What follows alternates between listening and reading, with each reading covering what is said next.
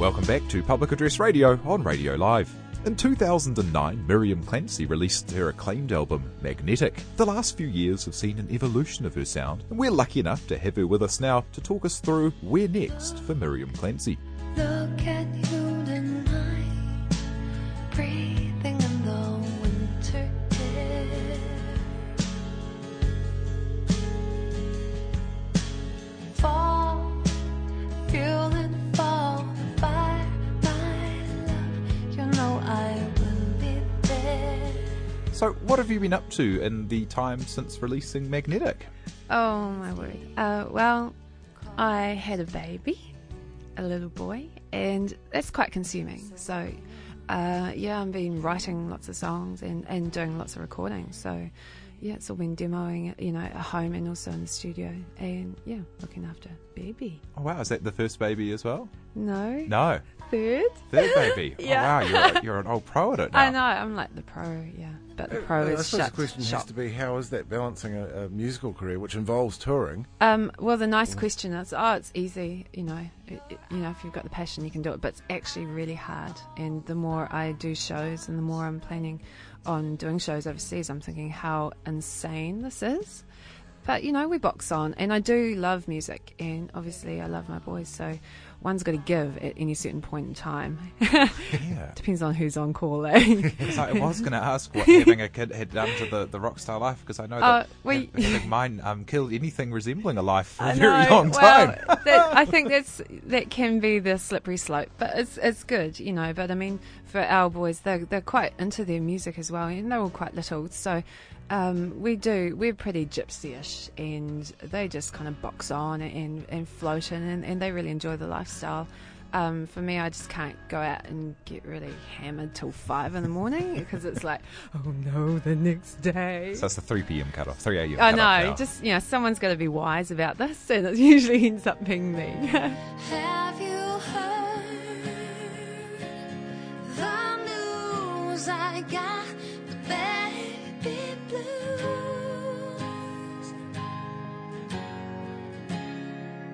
Got the grazing on my knee. And you've got big plans afoot at the moment. You're about to embark on a tour of the country. Yep. We actually started last week, and so that was down the line. Tell me about who you kind of get together to play with. Are they people that complement what you're up to, or are you putting together a band? Well, I've got a friend of mine, Jared Rennell, who's a drummer in Stereogram, and he's also like a wicked guitarist and multi-instrumentalist. So he jumps on a few things, and mostly drums, because my next album is definitely leaning towards a drum heavy, so not drum and bass, but actually lots of drums, so it's quite spacious. And so because I'm doing a lot of new songs, so he's really contributing quite a lot to that so far on the tour. And and I've got lots of vintage sequences that may or may not work on the night. We never know. I was quite fascinated by this retro sequences thing. I know, I'm digging it. Tell us a bit about this. God, it's such a pain. I've got these like old late 80s, 90s, drum machines, and one of them's a Yamaha QI10, which I might add PJ Harvey uses, but I'm sure she didn't have to sit there and go through the manual and program it. I did that for like 3 months. I was like, I can't work it out. But I finally got there, and now it just decides to like be all erratic and crazy and total diva-ish on the night, but I never know in the sound check. So it's all good. You never know what you're going to get. It's a can of worms. Have you always used sequences in your live stuff? No way. I guess because of convenience and because of what was available to me as a resource, all I've used really has been an acoustic guitar. But I think doing that kind of thing lends you to being a certain type of genre. Unfortunately, because for me it's always just been like a stripped back thing that I could take it and it was easy to travel with. But now it's like, okay, I want to move away from that. It's not really it's not really how I see things for myself in the future, but it is convenient. So, And I guess saying singer-songwriter with an acoustic guitar conjures up certain things that, if you're confounding expectations, you've got to work that much harder. And absolutely, yeah. So I am kind of moving away. I am a singer-songwriter, and I do play the odd acoustic guitar. Down here, we got those we are known by our second names. Around here, they don't own homes, but we got dope in a valley and a charger. Around here there's a TAB. If you've a tenor, won't you lay it on down? It's different. It's getting different. And how do you go about reinventing yourself like that? Like, I recently went to see Sufjan Stevens when he played. He I played did such a too. different album to his last. What was that? It was and it made me amazing. think about kind of like the bravery involved in changing when everyone expects one thing of you and going out there. Yeah, I know.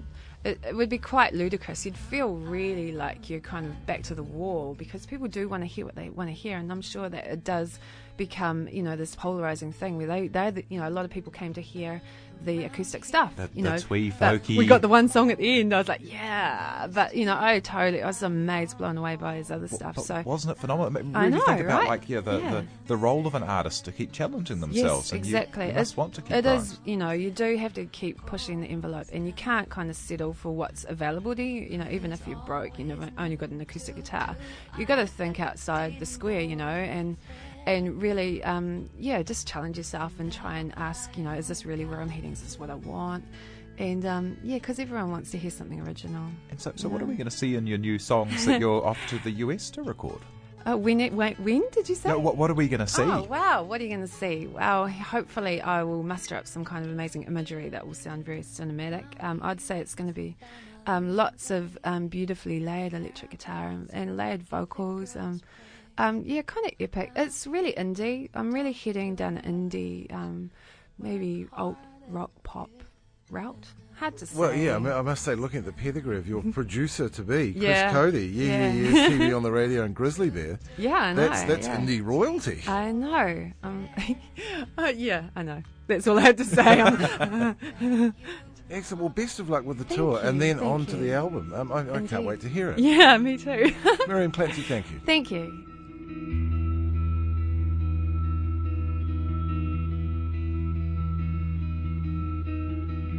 A little love is better than none. If this is love, then it's just begun.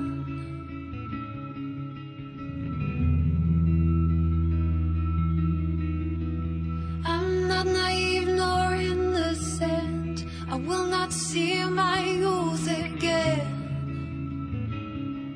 This is the best, I guess.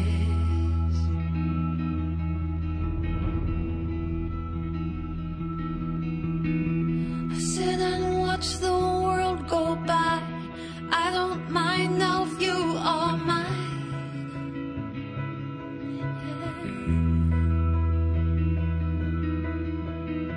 I may be hollow to the core, but now I know what I'm living for. This is the best, I guess.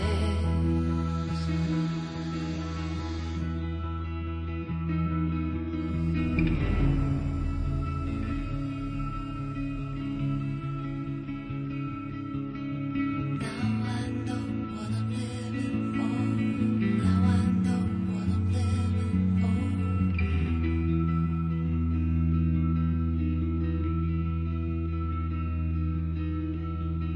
Some things I'm better not to know. Should I stay or should I go?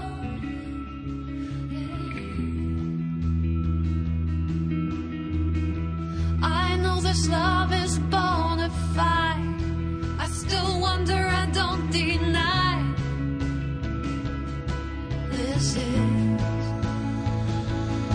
the best, I guess.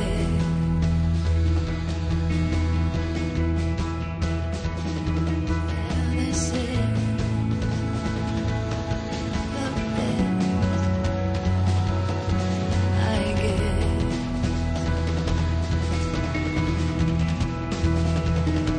Oh, this is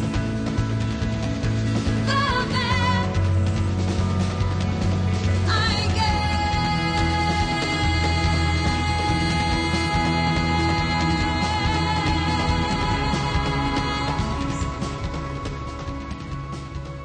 That was the best from Miriam Clancy's 2009 album Magnetic.